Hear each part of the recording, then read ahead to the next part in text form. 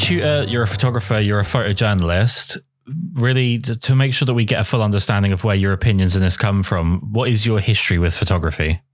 So I started photography in 2015 when I started taking it seriously by buying an RX1R camera. I bought that for my 20th birthday, and from there things kind of spiraled out of control. My main reason for buying a camera was to document my university projects. I was studying advertising BA at the University of the Arts, and from there, because the camera was so small, I found that I had it with me at all times, and I ended up documenting not only the projects that I bought the camera for, but also my life in general.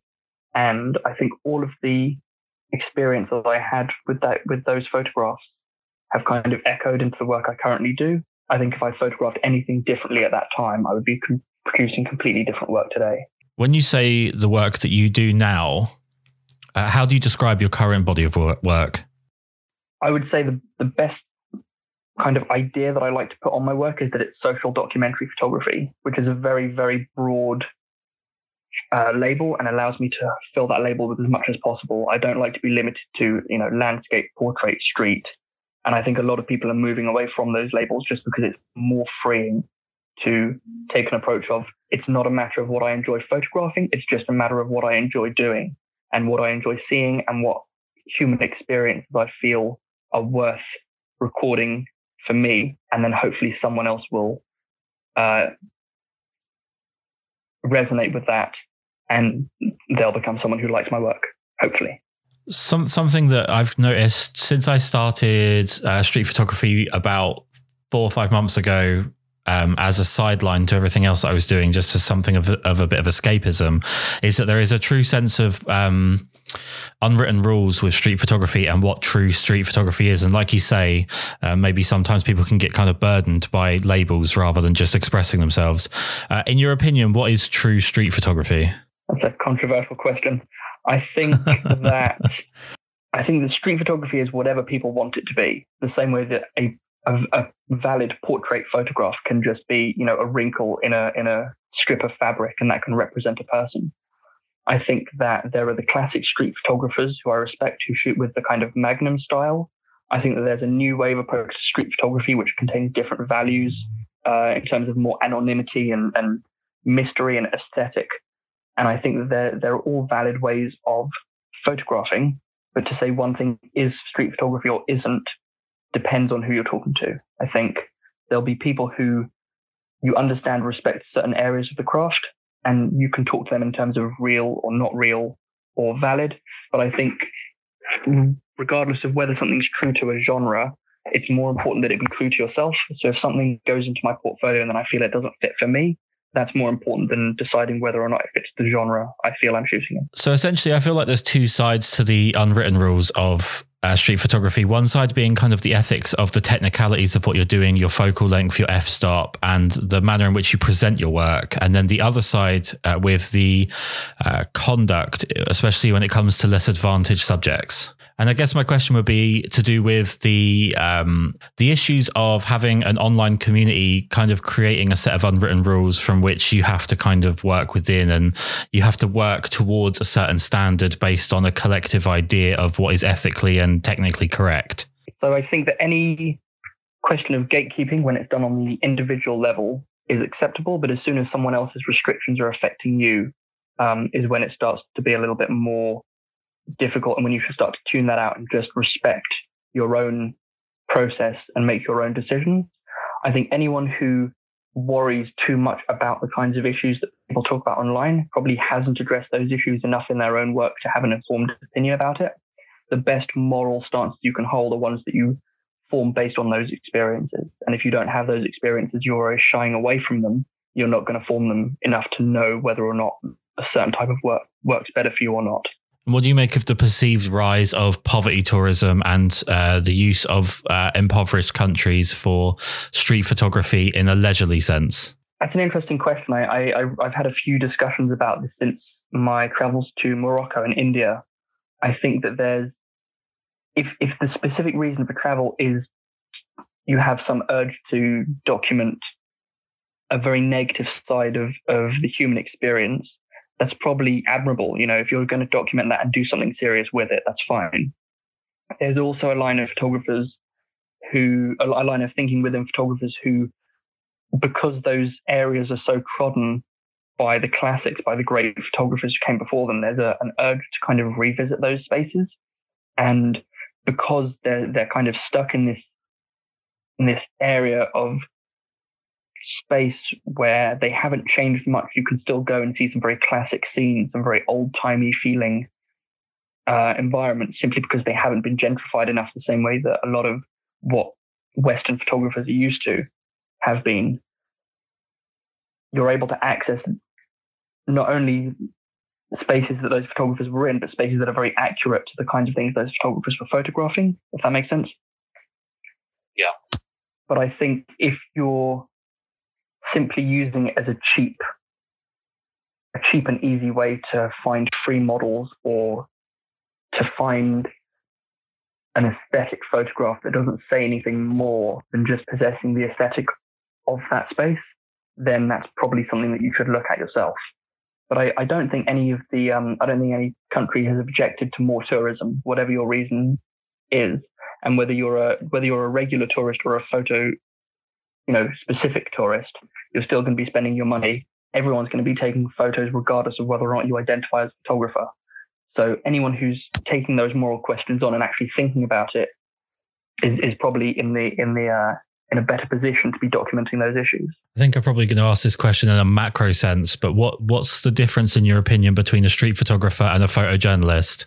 I have a good soundbite for that one. I think that a photojournalist, the setting is defined by the story, and in street photography, the story is defined by the setting.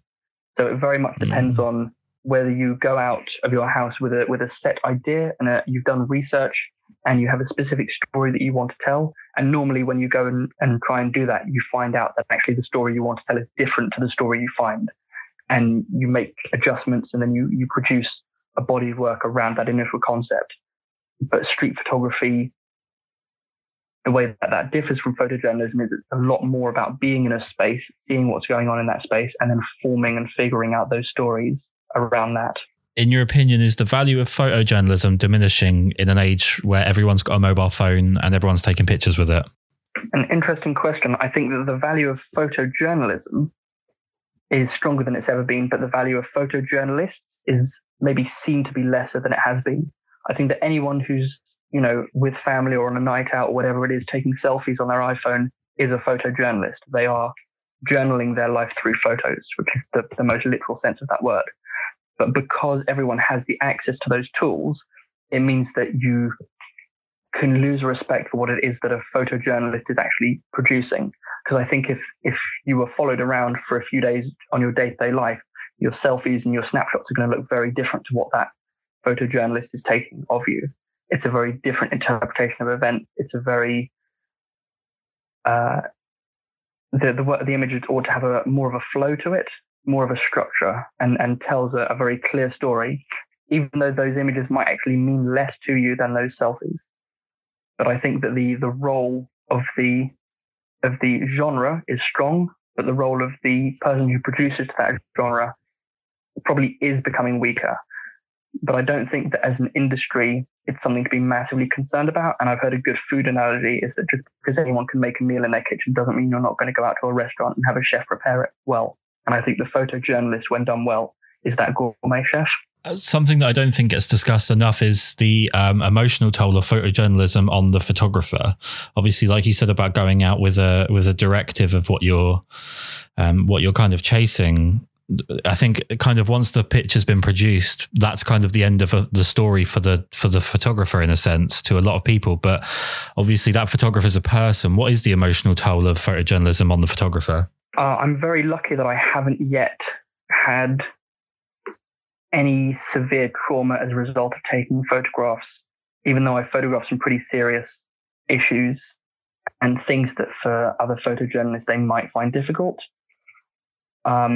I have some fairly odd views, I think, to some social issues and some social taboo issues like death or homeless issues, for example. So when I photograph those things, I'm perceiving them from a different stance as someone who maybe, for example, religious or, deeply empathetic.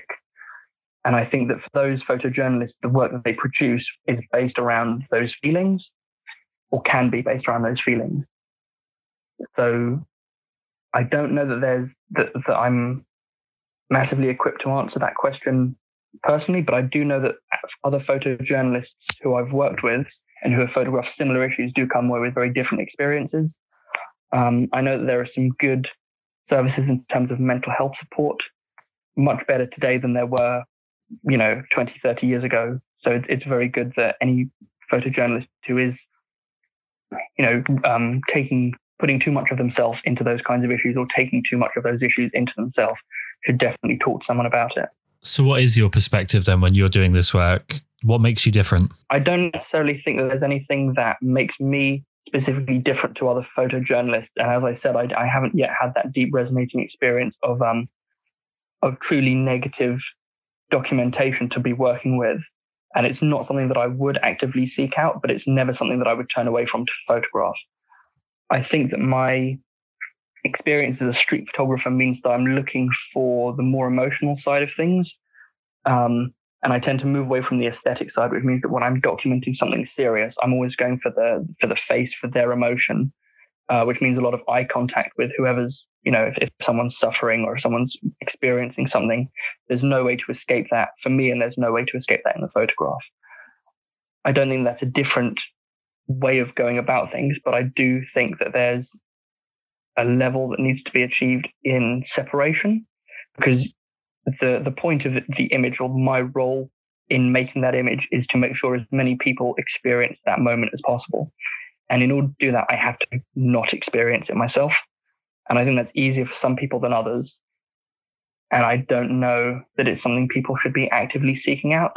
But if you do feel that you're equipped to do it, then I would encourage you to, because I don't think there are enough people working in the industry who do manage to produce that kind of story as a result of their experiences. Do you think that the people that have a different take on those kind of scenes would produce different work based on their own empathy or their own ability to kind of deal with seeing people in these kind of crises? Absolutely. And I don't even think it, I think it goes beyond even that. I think to even find yourself in that situation, to be in a certain country at a certain time, documenting a certain space, you have to be a certain type of person who has maybe a connection to those people, a connection to the issues. There'll always be something that draws someone to a space. And if something is occurring that's worth documenting, then the very fact that drew them there is going to have an influence on the way they document it. Whereas if someone doesn't want to be there, if it's just their 9 to 5, they're there to take some snapshots, then that will definitely show in their images as well. With the lack of or reduced freedom of movement for people in general, but especially street photographers and potentially photojournalists, do you think that's going to cause a skewed perspective on the pandemic's effects societally? So I think that right now, the kind of images that are coming out are very based around a certain set of shared experiences that we're having. We're getting the experience of being indoors. We're getting the experiences of those doctors and nurses working on the front lines. And we're getting the experiences of photojournalists who are looking for the people who are breaching the current lockdown restrictions. And altogether, that's telling a story of, those who are obeying, those who are fighting the good fight, and those who are disobeying. And I think that as time goes on, those experiences are going to become more varied, and we're going to see more changes in behavior, even in small ways, the way that people, now interact with things, the way people touch things less, for example. And I think that those kinds of images are what's going to matter in terms of a socio-historic relevancy to this time period, will be those behavior changes in human nature, and not something, iconic and very visual, like people overcrowding a park on a sunny day. I think that the way that photojournalists have been working has so far been very much based around those restrictions. I think that it's a good thing that the government, at least in this country, has allowed photojournalists and journalists in general to continue to fulfill the role of a key worker, which gives them the freedom of movement to an extent to continue to cover stories. I think the main thing people are currently taken aback by is just the sheer emptiness. And out of the street photographers I know who are, continuing to manage to work, that emptiness is really getting to them, because it's that access to everyday life that they usually rely on that's now been completely taken away, which means that the options are to document your own life and the changes that you're currently making, in your own home, or to figure out a way to reach out and tell other stories. So what I've been able to do is access some of the charities that are still working in London, including the Hare Krishnas, who run a charity called Food for All, which is also known as Food for Life. And they're one of the last remaining homeless distribution centres still operating in London. I was able to join them for a day and see what measures they're going to remain safe, how many volunteers they're still able to use, how they're able to still run this operation to feed up to 20,000 people a day, which is an incredible effort to still be going on, considering that a lot of the places that would normally be donating food to them are closed. A lot of the places that would normally be providing, homeless people with support are now closed. So this is kind of one of the last lifelines. Although to the best of my knowledge, they are helping other people to set up similar things that will hopefully come back into force. I think it's just the suddenness of the lockdown that's meant that a lot of these things have been cut off. Would it be fair to say that one of the tricks to be best... okay, let me try that again. Would it be fair to say that one of the best ways for you to sort of best document what you're seeing is to act like you're not part of it, or to act like you are part of it? That's definitely a case-by-case question. I think for some things where it's, very emotional, very difficult. I mean, not even negatively. Sometimes I've photographed weddings and it's been, really lovely and wholesome and positive. And it's best to just kind of shut off and document. Otherwise I'll miss it because I'm smiling, or frowning, depending on what my opinion of relationships is that day. Whereas for people who truly connect and want to be a part of it, again, I think that shows in the images, but I think it can influence a bit too much. If you're photographing something that's particularly sensitive, or an issue that people might have difficulty with connecting with in the first place, if you're overly connected, if you're overly familiar, you might be showing those things in terms that people just don't understand. So I think a good balance between the two is something I would encourage. But, if you're really feeling that a certain vibe is the way to go with a story, then for sure go for it. But also try and take the balanced shots that are a little bit more reserved, a little bit held back. And I think when you review the images afterwards, you'll know which ones are going to impact you. But also, if you don't, it's perfectly valid to reach out to your peers and say, hey, which of these allows you to connect better to the subject? And almost always when I've reached out to people, they've had a decent answer. Usually neither of them. Something I wanted to ask you, and I'm not really sure the best way to ask it, but are you ever surprised by the misinterpretation of your work? So you're at a scene, whatever the scene may be, whether it be as a street photographer or a photojournalist, and you're capturing something, and that can be misconstrued by the viewer. Are you ever surprised by the way things are sort of misconstrued? I think the people reading into work is always going to happen. And I think people reading into photojournalism should be discouraged, but people reading into street photography should be encouraged. I think one of the differences between the two genres is that if it's photojournalism, it's got to tell the story no matter what, which means you can rely on captions or other illustrations or other photographs to do it. Whereas with a street photograph, it's in that ambiguity, it's in that lack of a story being told that the viewer projects. For the role of photojournalism and interpretation, I think I'm usually shocked but not surprised when people, find some new way to look at a scene that I photographed. But I also think that the way I present things and the way that my work is presented when published is quite different. When it's published, there's normally less room to read into what's going on because there'll be a caption. Whereas when I post the work myself, I get all kinds of responses from people who don't understand what the image is showing or don't understand why that particular scene was noteworthy for me to photograph. But I don't think it's ever been someone who truly misses the point of why the image exists. I think at some level, whether it's aesthetic or conceptual or storytelling, as long as the image can justify its existence, when I publish it, I don't have an issue with the way people interpret them. No, sorry. I was just going to say, does it ever dawn on you in the sense, the sort of historical relevance of what you're doing? Absolutely, but I don't allow my ego to really get that far when I think about my own work. I think if even one of my images manages to escape my own personal bubble and reach some kind of social consciousness, then, I'll have had a good career. But the thing is that currently I'm competing with every other viral photograph of a cat that's ever been made. And I don't know that, the hard-hitting social documentary images that I want to be producing really exist in the same space.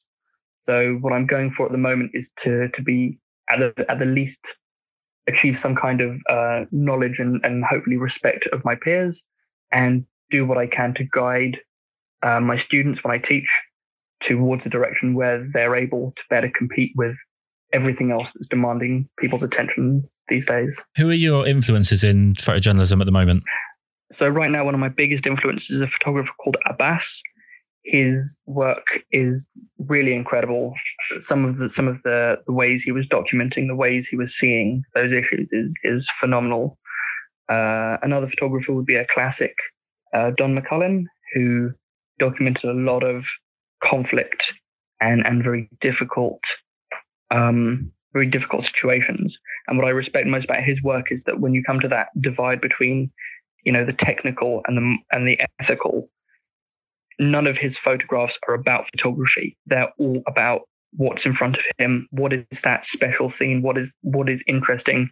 And then just pointing the camera at it and take a photograph. There's no visual gimmicks. There's no interesting light. The compositions aren't, technically masterful. They just very well, they just very accurately show what was in front of him at that time. And that serves as a better illustration for journalism, in a truer sense of photojournalism, than something that relies more on a photographic language. So you work as a tutor. Do you ever find yourself teaching yourself something just in kind of externalizing what it is that you do? I'm not sure I understand the question. Sorry. Well, I've done a sort of very small amount of teaching on a much lower level, and sometimes I find that I'm doing things subconsciously in my work that then when I'm teaching someone, I almost kind of educate myself in my way of thinking just by externalizing it. I see. I definitely think that teaching is an excellent way to frame things for myself in ways that I might not have considered. I'll be finding analogies or techniques, or as I'm pointing out the way to do something, I'll realize that I'm actually doing something else. It's definitely a great method for introspection, to look at photography is a very physical pursuit. It's very much a movement of myself in a space, and the camera is almost secondary to just seeing what's going on with my eyes. So when I find that I'm moving in a certain way or socializing in a certain way and just existing in a certain way, that's definitely helpful to myself, because I can just amplify or reduce things that I find are helpful, or things that my students find helpful. So a question that's probably a little bit along the same lines in terms of controversy that we've probably already touched on, but something that's definitely a lot lighter. What's your pick in terms of cameras? What are your favorite cameras? Oh gosh, well, this will be a very controversial one. The majority of my current work has been shot on a Leica M6 and a 90mm lens. I think with that combination, I would be happy to shoot almost anything you put me in front of. More recently, I've been trying to push myself back into 35mm, which is my second least favorite focal length, but I really respect what it offers in terms of proximity. Not that you need to be far away with a 90. I think most of my work with a 90 has been shot within a space of maybe 5 to 10 meters away from me. I'm not shooting things that are down the road or, some next postcode over. I'm shooting things that are close. It's just a matter of what I'm choosing to crop of reality, what I'm choosing to specifically highlight in an image, and whether that relies on being one thing at a time, whether it's a kind of layered effect of lots of multiple competing factors. What a 35mm gives me is that depth of foreground, midground, background, whereas my 90mm images, while they're nice and I like them, they're very flat. And what I want to achieve with using a wider lens is something less flat. So we live in an age of like spaceships, essentially, with lenses on the front as cameras, as technology moves forward. Why Leica? Honestly, I have really, really terrible eyesight, which means that any SLR or mirrorless camera with a screen that I've tried, I have to really push it up against my glasses. I find it very, very difficult to actually focus on the screen being that close to my eye. With an SLR, even though you're looking through the lens, there's still a screen in the way that your eye is focusing on, regardless of what the lens is focused on. So it means I still find it difficult to achieve focus. With a rangefinder, because it's just that one patch and you're just moving one thing, it's only one thing I need to look at for focusing. I only need to know, where's the contrast in my scene? Where are the lines? Essentially, what am I focusing on? And then it's just done. It's that simple for me. Whereas everything else I've struggled with, even though I'm trying to allow myself to use more SLRs in a much slower sense. If I'm going to be shooting fast, which the kind of journalism I want to do involves, it's got to be with a Leica. In terms of your career, even back to when you first started with photography, what retrospective advice would you give yourself? I think if I could tell myself to stop caring what people thought earlier, that would be really useful for my style overall, because it's impossible to produce your own style if all you're doing is like painting by numbers based on what other people have done. I think there are a lot of ways that people are currently learning photography and street photography is they Google the hashtags, they find out what other people are doing, and then they just do that because they think that's what's being done. Whereas the best thing to do is to just switch everything off, go outside, not even with a camera, just look at what's going on, look at what interests you, find out visually what appeals to you, what draws your eye. And when you have a good understanding of that, when you involve the camera, it's more you than if you've gone out knowing what you want an image to look like and then make reality, bend that to your will, rather than adapting yourself and your own needs to what's available to you. And if someone's considering a career down the line of working as a photojournalist, what would you want them to know going into it? I think if your aim is to tell stories with a camera, then being a photojournalist professionally probably isn't the easiest way for you to do that. The easiest way is for you to just go and tell the photos with the camera. If you want to be working at a newspaper or making money from it, then it's a very different style of photography to what you'll probably enjoy. There are a lot of compromises that need to be made in order to tell a story on a front page on a newspaper in one photograph. Whereas I think the kind of journalism that I want to be doing is longer form. It'll work better in books and magazines than telling one image in one story. I think in terms of advice for people looking to do it as a career, probably get a second job as well for as long as it needs. For as long as you need to either decide that it's what you want to do permanently, or for as long as you need to decide that you're going to be a photojournalist, you're just not going to be one that's going to be hired very often. The kind of photojournalism that I do that's paid is not the kind of stuff that I publish. It's more, corporate events, music gigs, weddings, things that are personal, me to my client. What story do they want me to tell? One of my favorite things to document is behind the scenes on production. I've done movies, advertising, television shows. That's a lot of fun. But those kinds of clients are based around who you know, not how good your work is. Because if it was about how good your work is, you'd see a lot more good work. But what it really is the director's nephew has a camera. And that's just a kind of sad truth. I think that's a good bit of advice for life. Be someone's nephew, always. Aside from photography, how are you doing at the moment with everything that's going on? How are you coping? How are you staying positive for everything? Gosh, implying that I am. I think that my best defense mechanism is that I've always kind of been antisocial, even though photography has shown me that it's easy for me to kind of switch between being in a social space and being in a space where I can reflect on that social space. I'm still very much at home, just at home. So I've been doing a lot of writing. I write for a few different blogs. I've been writing for my own blog. I've been catching up on entries. I've been doing a lot of curation. Hopefully I'll be working towards my first zine, as in my first serious zine that I'll be selling. I'd planned that for the end of this year, but with everything that's going on, I think I'll push it to next year. I've been going on as many walks as possible. I still take my camera with me. There's nothing wrong with looking for kind of still life's details, but it is very much empty streets at the moment. So something I like to do at the end of all of these is to make sure that people know where they can find your work, best places to follow you, and to read the stuff that you're currently writing. The best place, the kind of hub for everything for me, is Instagram. I'm at SimonKing_V. And from there's links in my bio to my blog, to any upcoming workshops that I'll be holding. And I post very frequently to my stories with any kind of new publications or new things that are going on with me. Simon, it's been an absolute pleasure. It's been incredibly insightful and interesting. It's a world I've never had a look into. Thank you so much for taking the time to talk to me. Thank you for having me on the show. I really appreciate it.